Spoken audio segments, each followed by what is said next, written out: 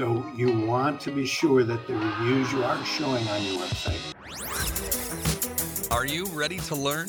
Because my super experienced guests are ready to share some really valuable information. Make sure and listen all the way to the end to get help and support. So let's start with the best audio experience. Hello, good people! Welcome to our show. Hello, bad people! Welcome to our show. Hello, anyone who wanna learn more about local SEO, local marketing. Welcome. Today we are going to discuss or unhide some secrets how you can get your ranking positions, traffic, sales, and many things that concern user behavior, review management, many other stuff. I'm so excited to discuss this topic with Mike Blumenthal. How are you? I am doing very well. Thank you. I don't feel a day over 29. You know, I'm blessed to learn from you. You spoke 2 times on my podcast. I love this episode. So valuable. I like all your value that you can share and looking forward to learn more. Mike, before we start, just tell more about yourself, experience, background, and anything that can help our new listeners to learn more about you because old listeners know you. My family ran a retail business that got creamed by Amazon and mail order and the internet. And we ended up closing the business after been open for 60 years, laying off 50 employees. It was very difficult. After that, I got onto the internet, built local websites, created a content management system, and realized very shortly that I needed to understand organic local search because most of my clients were local. And then in 2005, local search in a broader sense when Google introduced the local listings and then later merged it with the pack.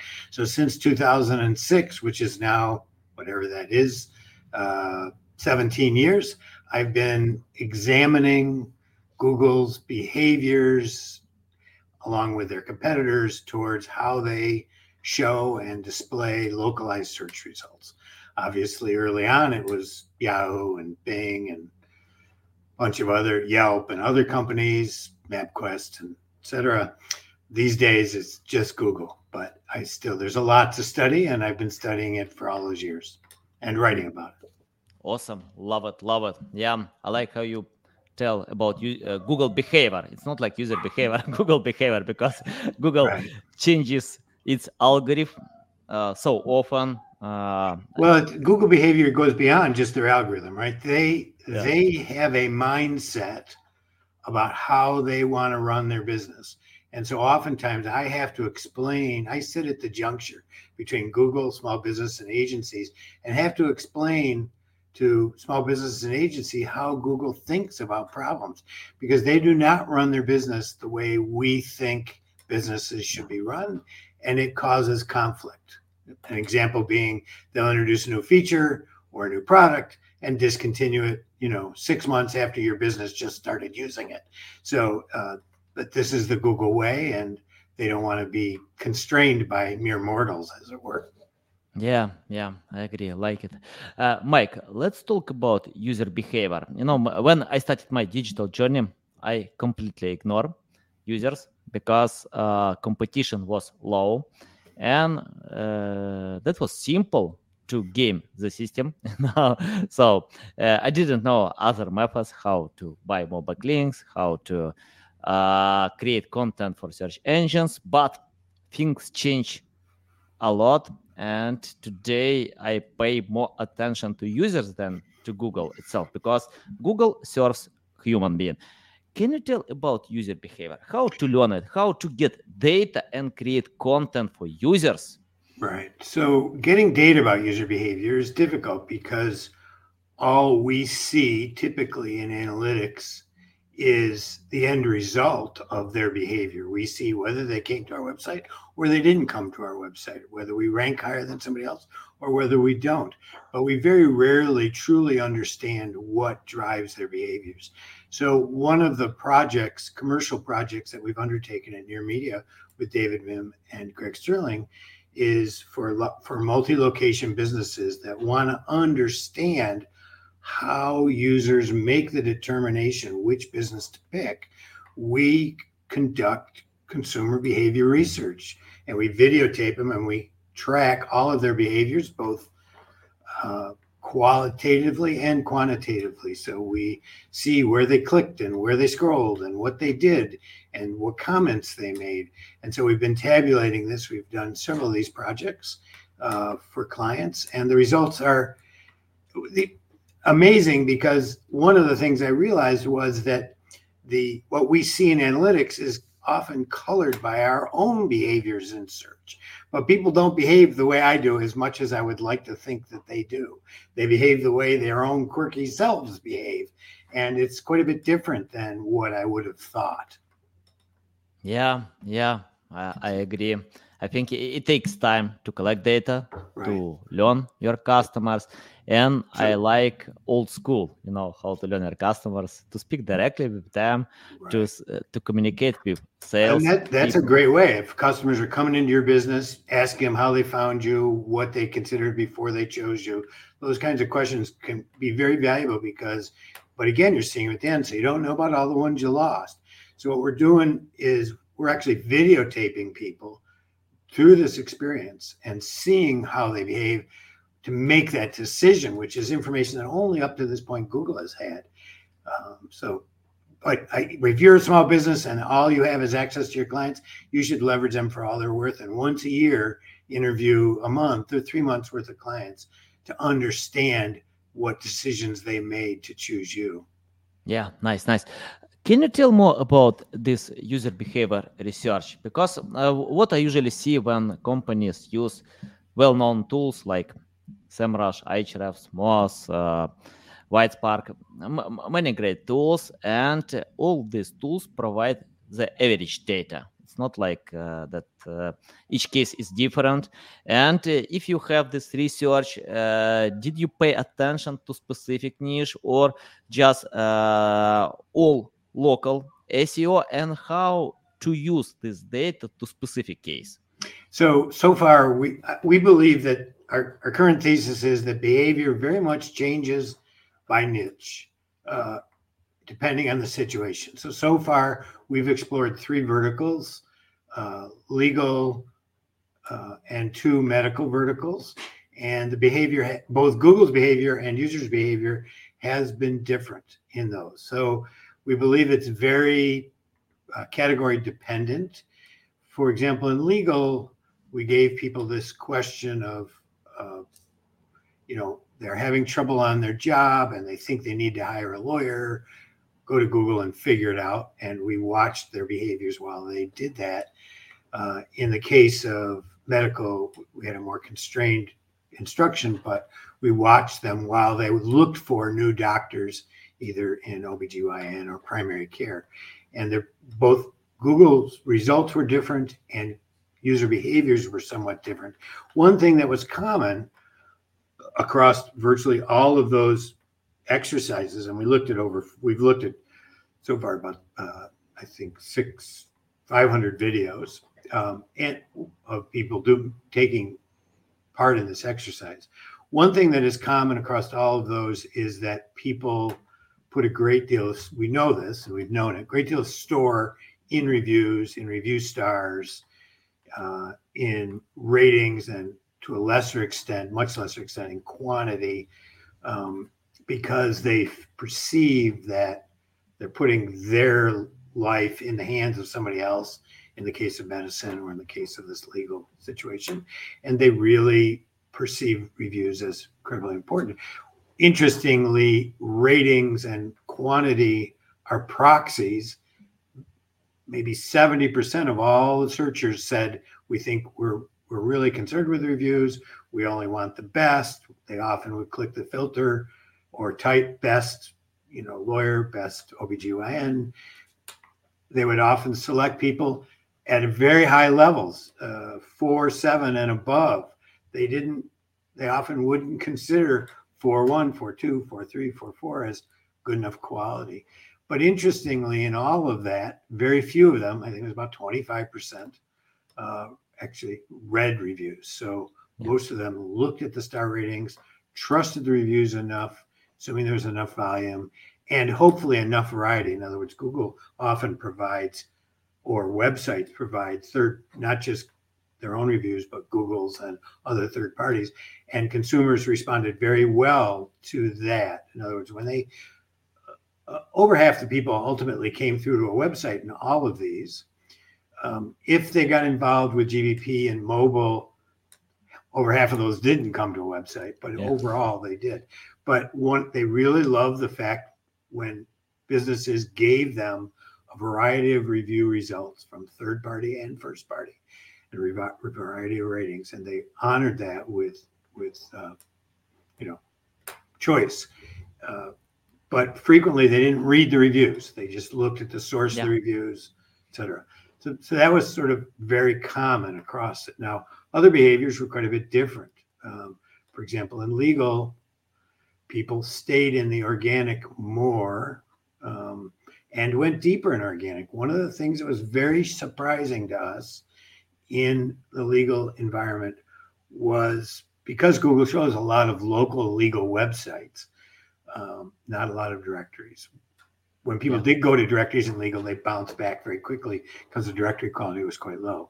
But they would go 3, 4, 5 deep in organic. You didn't have to be number one to get to be considered. People would consider 3 or 4 or 5 choices, and they would go quite deep.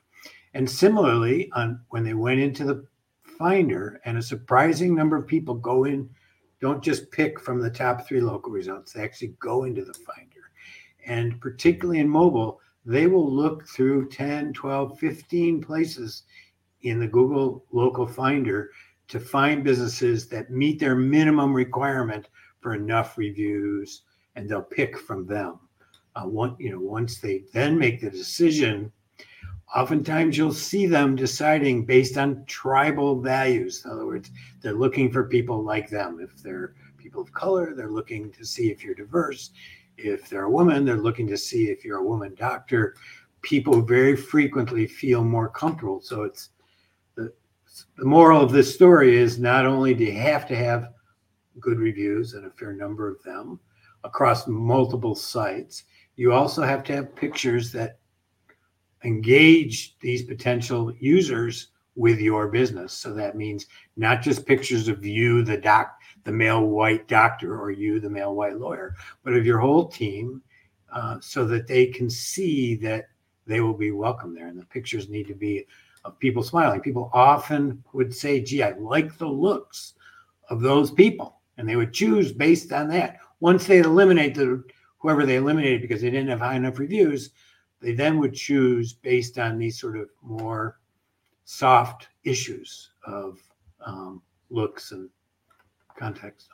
Yeah, nice. Yeah, I think, it's interesting because I usually read reviews about hotels if I'm going to some places, but I don't read reviews about some products that if I don't need to pay a lot for these products. Right. So I check just the rating. It's enough. I think it depends because I remember when I didn't read reviews about movies. I check the rating, but that was a big mistake because people are different. We can see movies in different ways. So I think it depends.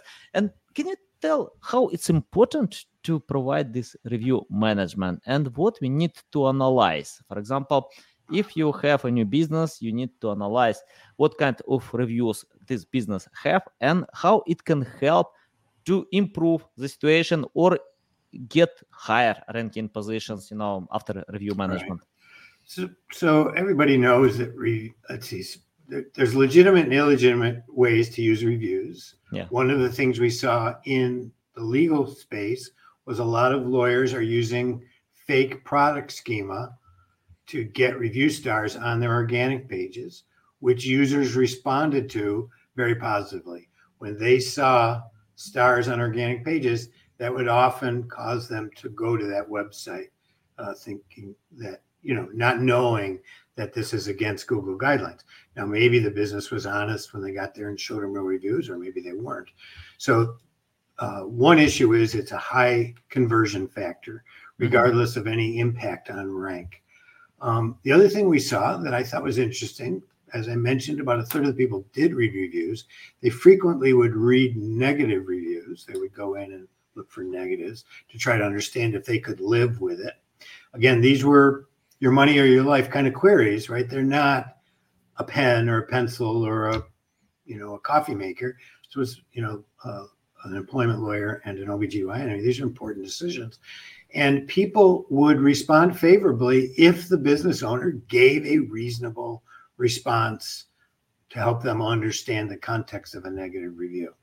So out of this, I took one, you have to be asking for reviews. You have to be asking for reviews across multiple sites because Google doesn't, or users don't trust just Google reviews or just your reviews. And thirdly, if you're really serious about this and you want to cover most of your clients or potential incoming clients, you have to respond at least to negative reviews in a way that makes future buyers comfortable. And we've always said this, always had this advice, but now I have real proof that that's actually the case, that people do respond. Now, again, only 30% of the people read these reviews. Most of them read the negative reviews, but those are potential clients too, and there's no reason you should leave those on the table. So asking for reviews, showing them, asking for reviews at places that Google will show, for example, reviews from around the web on your business profile, showing third-party reviews and first-party reviews at your website. And then in every place where they may read reviews, responding at least to the negative ones so that you're not just writing off that 30% who do read reviews. That's review management. Yeah, got it. Can you tell about, it's interesting what I want to ask about, it's legal or illegal to ask about review from your customers, because according to Yelp, Google, you can't.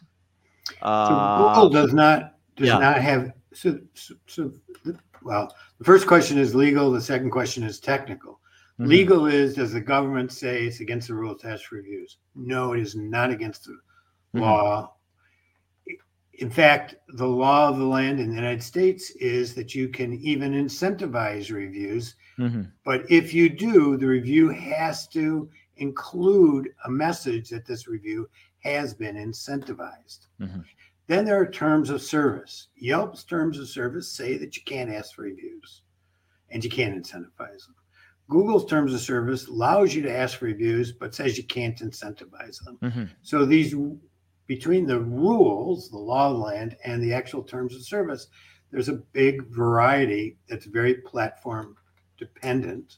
Yeah. So the easiest way through those varying things is to not provide incentives because they're against Google terms of service, because you can't, there is no way that you can show that the review is incentivized on Google. But I would typically just ignore Yelp. I would ask for reviews at Google and every other site that Google is showing in your industry, in that area, reviews from around the web.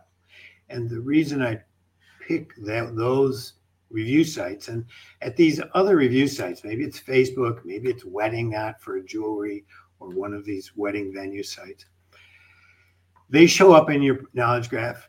They can also show up on your website. You can use a tool like GatherUp, which I helped create, which I'm no longer associated with, but has a very nice widget that can display these reviews on your website. Yeah. Now, when you do display the reviews on your website, the law is quite clear. They have to reflect reality.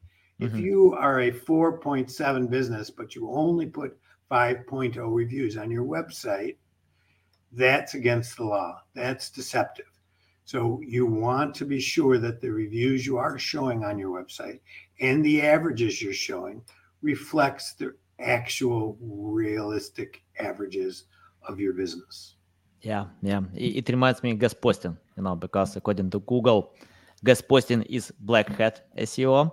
But most SEO specialists use guest posting as link building strategy, and you can write guest post with the goal to share value, but without the goal to get backlink. And I don't know why we need to write guest posts without getting these backlinks, and most SEO specialists do it because of getting backlinks. And it's interesting, this red line between legal and illegal, because once I asked John Mueller about that. It's legal or illegal, black hat, white hat, and he replied, if you write for the sake of creating brand awareness, it's legal. But if you write for the sake of getting backlink, it's illegal. So yeah, it's like red line. And Putin always likes to highlight red line. If you give more weapons to Ukraine, it's red line. Then West countries give more weapons and nothing happens after that. So yeah, okay, it's our world. Okay, Mike, I don't envy you fighting the bear on your own, though. That's it's all the countries between Europe and Russia are vulnerable because you're caught between two great powers. You don't have enough power yourself. You're not big enough. You don't have enough scale. You, Hungary, all these countries along these areas are very vulnerable. And it's Finland, Lithuania. They're all very vulnerable. Oh, and yeah. It's a tough spot to be because you're caught between Iraq, the United States, and a hard place, Russia. So yeah. Okay, let's leave Russia. I think you brought it up, but it's okay. Yeah. Because I usually read Russian news because I'm Ukrainian. I'm interested what's going on in my country, and when you better be careful. You have to forget how to speak Russian now. I speak Russian and I speak Ukrainian, but it's interesting. I usually check because I'm curious what's going on, and Russian propaganda can take the first position at any fake news place. If we create this rating, Russia will have this first place without any doubt, because all nation is poison with this propaganda, and all people believe that Russians are great. Guys, you didn't create Tesla, you didn't create Apple, you didn't create anything. What you have, why you are great? Just give something what you can help this world, not only to occupy other countries. Okay, let's leave it. Mike, I want to ask about reviews, because we have two reviews, positive, negative. We have fake reviews, real reviews. And if you provide this review management, how you can understand that these reviews are fake, these reviews are real, and what to do with negative real reviews? So Google, you have to understand that Google has their own set of rules about what is a legitimate review and what isn't. Most businesses think that a consumer needs to have done business with them to be able to leave a review. Google doesn't think that. Google thinks they only have to have interacted with you. And businesses think they have to use their real name. Google doesn't think they have to use their real name. They can use an alias or a different account to leave a review. But Google does require that they actually interact with you. So the first thing to do is to suss out whether the reviews you are getting are a function of your actual sales and your sales process, or whether they are some sort of attack either from a competitor or somebody buying reviews to hurt you, to give you lower ratings, whatever. You can't always tell, but obviously if you get more than one negative review in a very short period of time, it's a pretty clear indicator somebody's out to get you, whether it's a single customer or whether it's a business buying multiple fake reviews. So the first thing you want to do is, you want to do with your regular customers is ask them for reviews and then track when they are actually leaving you reviews. So if the reviews are not posted by Google, you have a recourse. You can show Google what the username and the review content so you can get all the legitimate reviews, because Google will remove legitimate reviews and fake reviews using their AI. And so if you're in home services, for example, and you're a new business, Google's going to be probably nuking 1 out of 4 new reviews and you need the customers to tell you that they left your review and what their Google username is, so you can apply to Google to have them restored. So the first thing is ask your customers, know which ones are actually giving you reviews. In fact, what I recommend to businesses in the home services is actually say to their customers, Google is goofing up a lot now. When you leave us reviews, send us a copy so that we know. That way you have proof of the review, and that can then be escalated to Google to get your legitimate reviews back. So that's on the plus side. On the minus side, if you're getting a negative review and you don't recognize the name and the review content is inaccurate, it's likely something's going on. In both cases, Google now finally has a reporting mechanism. If you go to support, click contact us, and you type in fake review or missing review, Google will bring up a flow and a form that you can fill out to report these fake reviews or missing reviews. If you have the username, critical. Fake reviews, you have the link and stuff, and you have the username. You can report them to Google. And once that happens, you get a case number. Now, Google might or might not take them down, or in the case of the missing ones, show them. But they will give you a case number, and then they'll, within 3 or 4 days, they may give you a chance to appeal their decision, and then they will close it out and say, tough luck. At that point, you can then take your case to the forums where Google product experts, people who volunteer to help, like myself and a few other, and a number of others, can then escalate it for 1 or 2 additional human interventions to see if these are real. Now, Google will look at the fake reviews at the content of the reviews. They'll look at the profile of the reviewer. They'll look at the business that's being left on, and they will look at the meta information associated with the review. And if enough of those signals, and they may also look at the reviewer related to other reviewers. In other words, this local reviewer seems to be working in concert with 5 or 6 or 10 other local reviewers in a pod. They'll look at all of that, and they'll use that to assess whether they should restore the missing review or to take down the fake reviews. And I've had if you follow this process on let's say the case of fake reviews, of tracking them, reporting them, and then escalating to the forum, and then letting us escalate them further, it's pretty close. If they're truly a fake review, I've had nearly 100% success rate getting them taken down.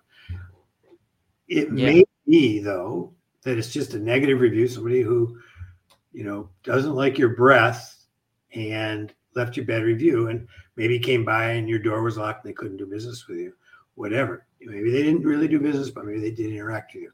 Google will look at their location data, if they can, and use that to determine veracity. In other words, Google is using meta information particularly from Android phones, to both restore reviews that are missing and to take down reviews that are fake.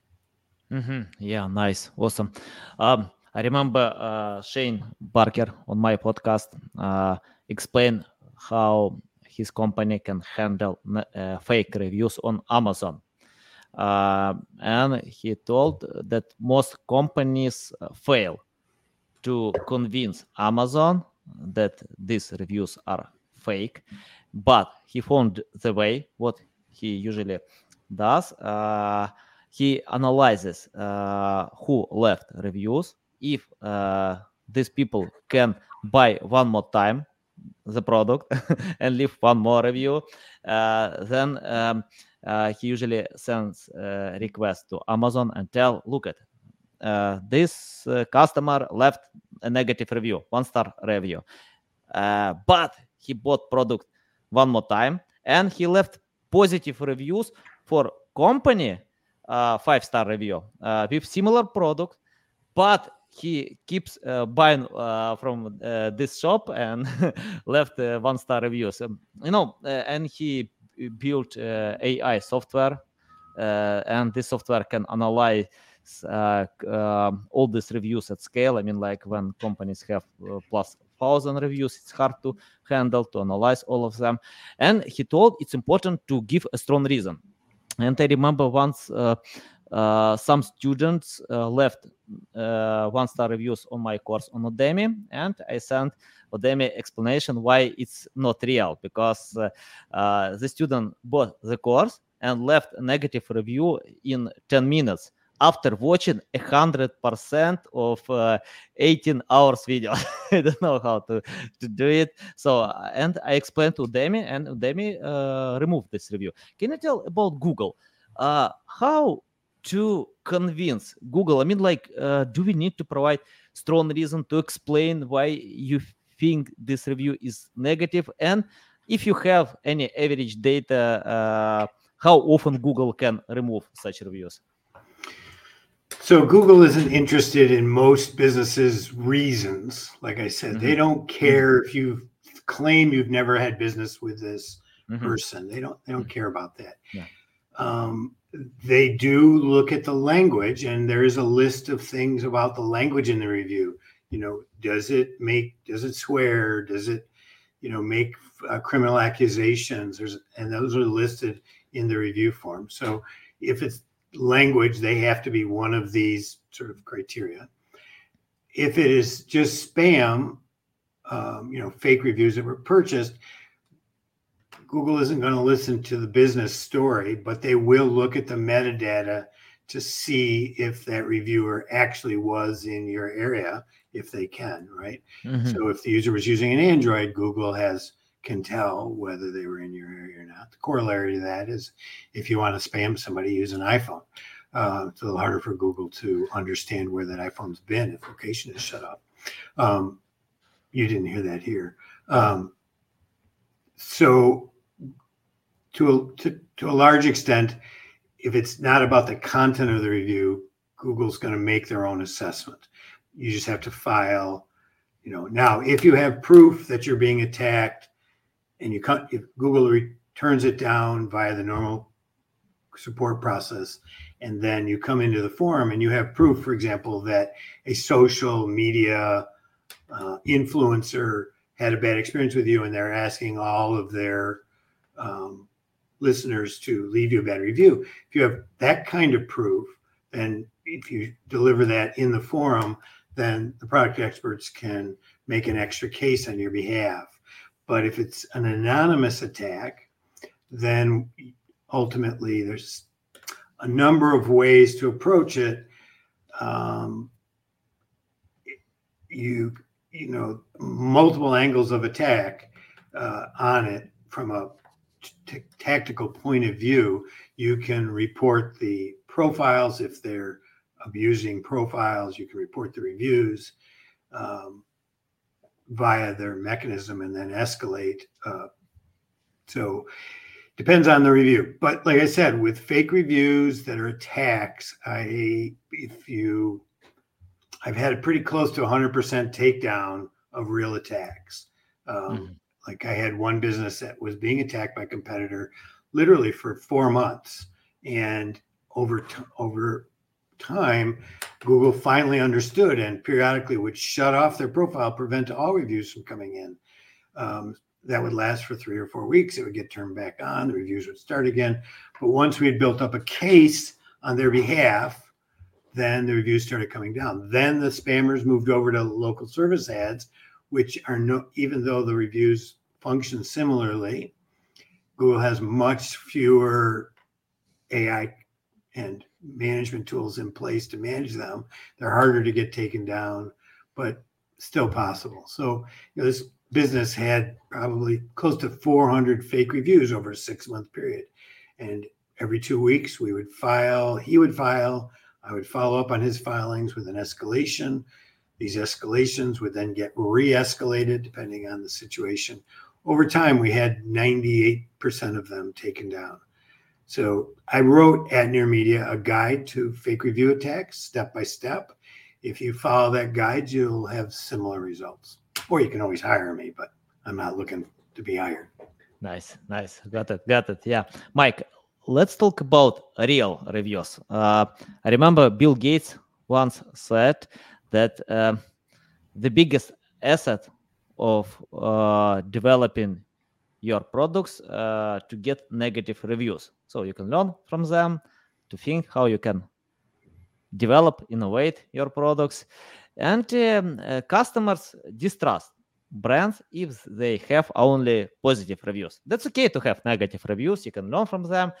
And can you tell how to handle real negative reviews? Because according to some studies, people can change their minds.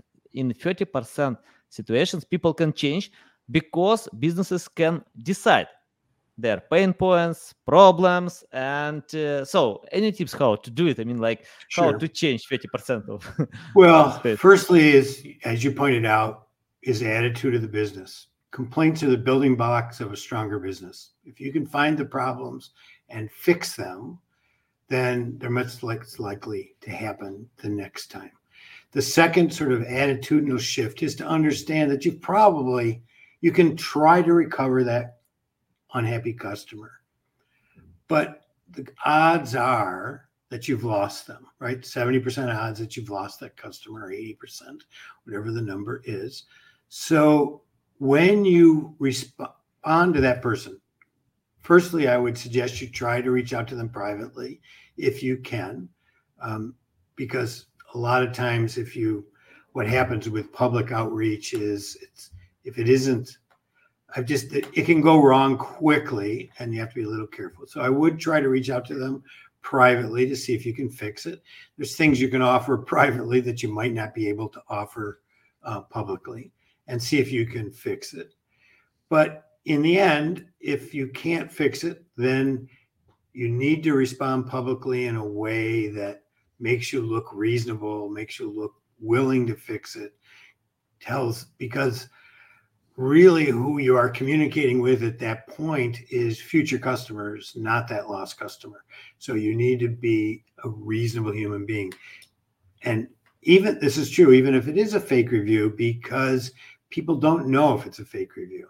So with fake reviews, I might even respond with something like, gee, Joe Smith, I don't find you in my database, but if you really did business with you, I really want to make this right. So call me or contact me. I've tried to reach out to you, but I don't find your contact information. Call me or contact me so we can make it right. So even with a fake review, you can let people know that you don't recognize the person, but they don't know whether it's fake or not. And so you can't just assume and blast this person as a spammer, blah, blah, blah. People are going to look at you and think, oh, this guy's a jerk. This woman's a jerk, whoever. So you have to first try to resolve it privately. Secondly, if you resolve it publicly, realize that your audience is the future reader. So they need to see that you are a reasonable human being, so that if things go south with them, you will have some empathy for them, not just be an asshole. Yeah, nice. Valuable. Mike, I want to ask about the tool that I use every single day that was simple to ignore, hard today, impossible tomorrow, about AI. It's interesting because I speak with AI more often than with my wife. I don't know why, but I ask a lot of questions. I can play with this tool. I can think how I can adapt, improve what I have in content creation, my business, many things, my positive attitude. So can you tell how AI can help in local SEO, how you use AI and how you can recommend to others to use AI? I use AI myself as a power enhancer. I may have a visual idea, for example, for my blog post, but I'm not a graphic artist and I do not do a good job. So I go to Midjourney and I will, give Midjourney a prompt that I think, speaks to sort of the visual metaphor of what I'm writing about. And I will then tweak it until I get a really good graphic for my blog posts. So that's one way I use it. Another way I use it is, while I am pretty good with spreadsheets, some things in Excel, like lookup tables, are really freaking annoying. And in local, there's a lot of data coming in.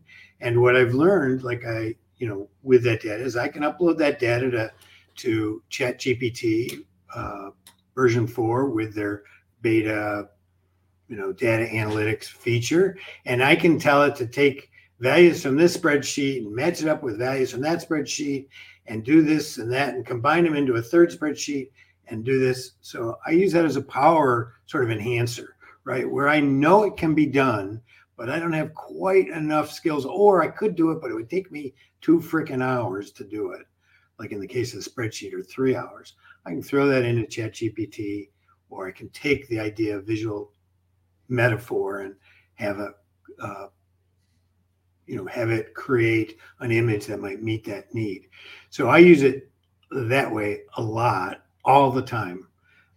In terms of writing content, I think there are better ways to generate content, for example, that more accurately capture the voice of the small business owner.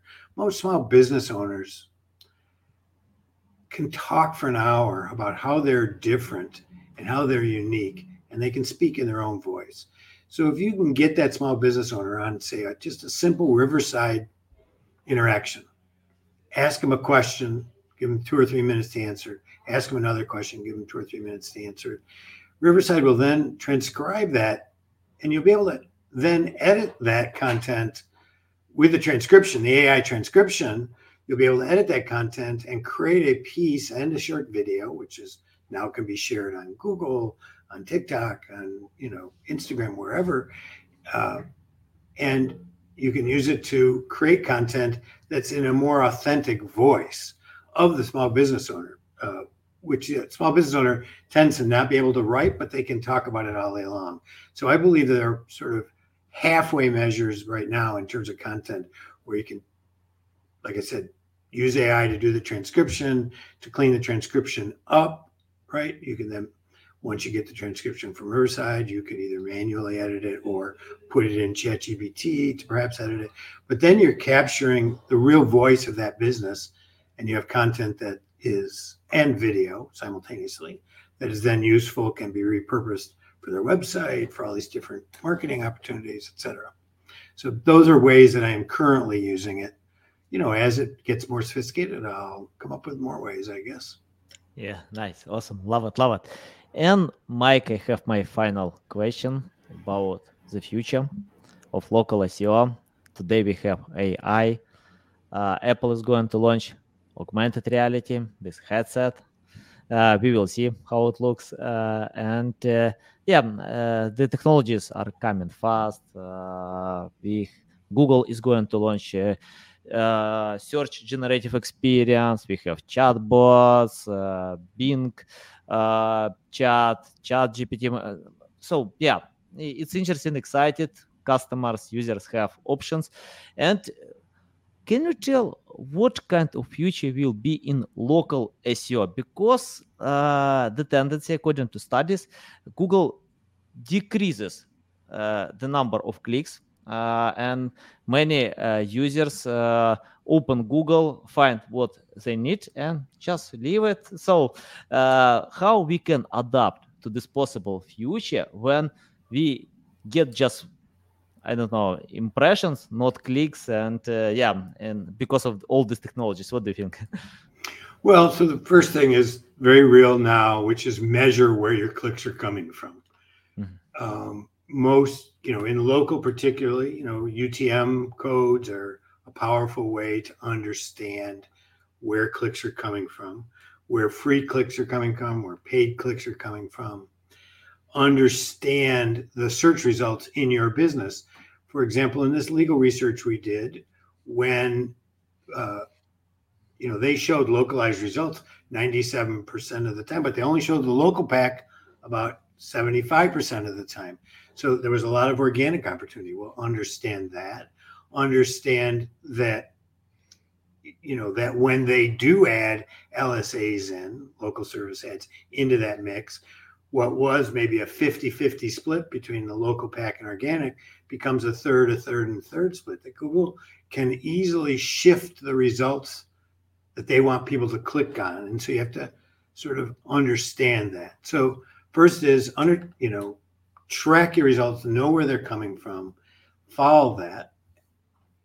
don't commit to a new source without testing it. So a lot of times people just believe they know where things are coming from, but they're not tracking it.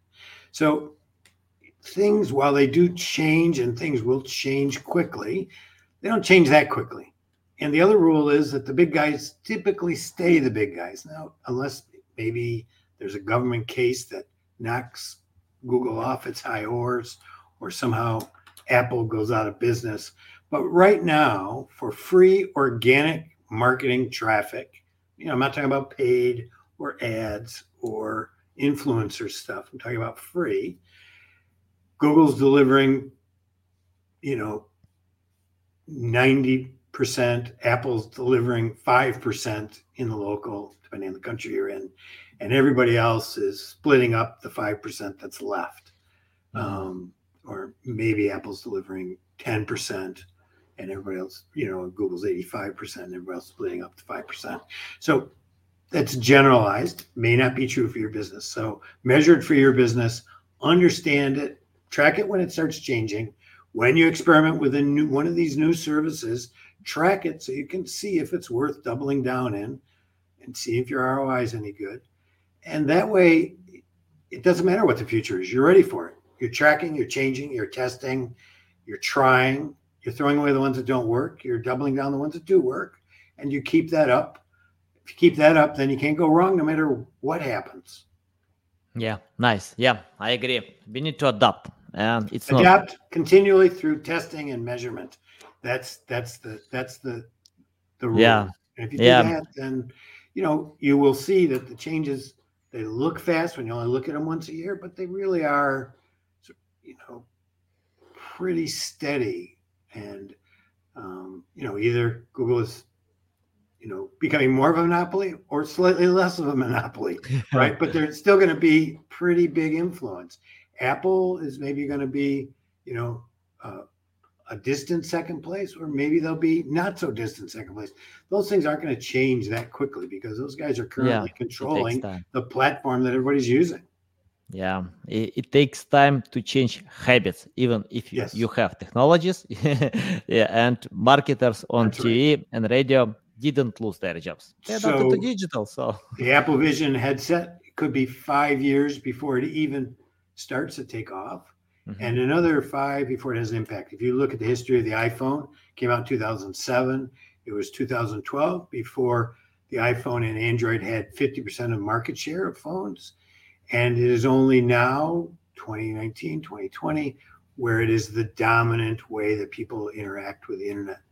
So that's a 12, 15-year cycle, and you can always shift throughout that cycle from desktop to mobile, from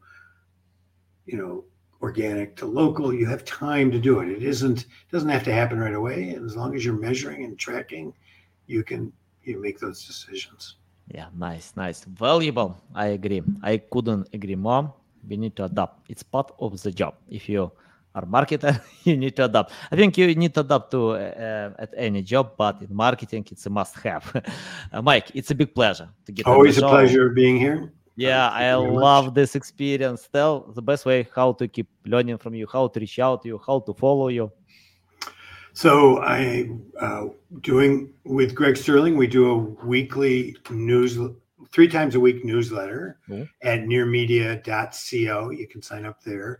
Mondays are the sort of Google Day, where I write about bugs and features and opportunities in Google. And then Wednesday and Friday are maybe Google, but maybe other local opportunities. It focuses on local because we believe local is where it's at. Local is where the internet and the rubber of the road meet each other, and where most transactions take place. So you can read the newsletter there. I also write there at nearmedia.co. And I post a lot in the Google Business Profile Forum. So if you want to see the real leading edge of the problems that I'm seeing and the responses I have to them, which sometimes are testing of responses, because I can't see what the user can see, you can follow me in the Google Business Profile Forum, or I'm active still on X, Twitter, So Yeah. I had not found a home in Threads or Mastodon or LinkedIn. So I'm still active on Twitter, and my handle there is Blumenthal. And open email policy, mblumenthal@nearmedia.co. Feel free to ask me questions. If it's a major job, I might tell you what it's going to cost. But if it's something simple, I can answer it quickly. I'll be glad to. I have an open email policy, so feel free to email me. Nice.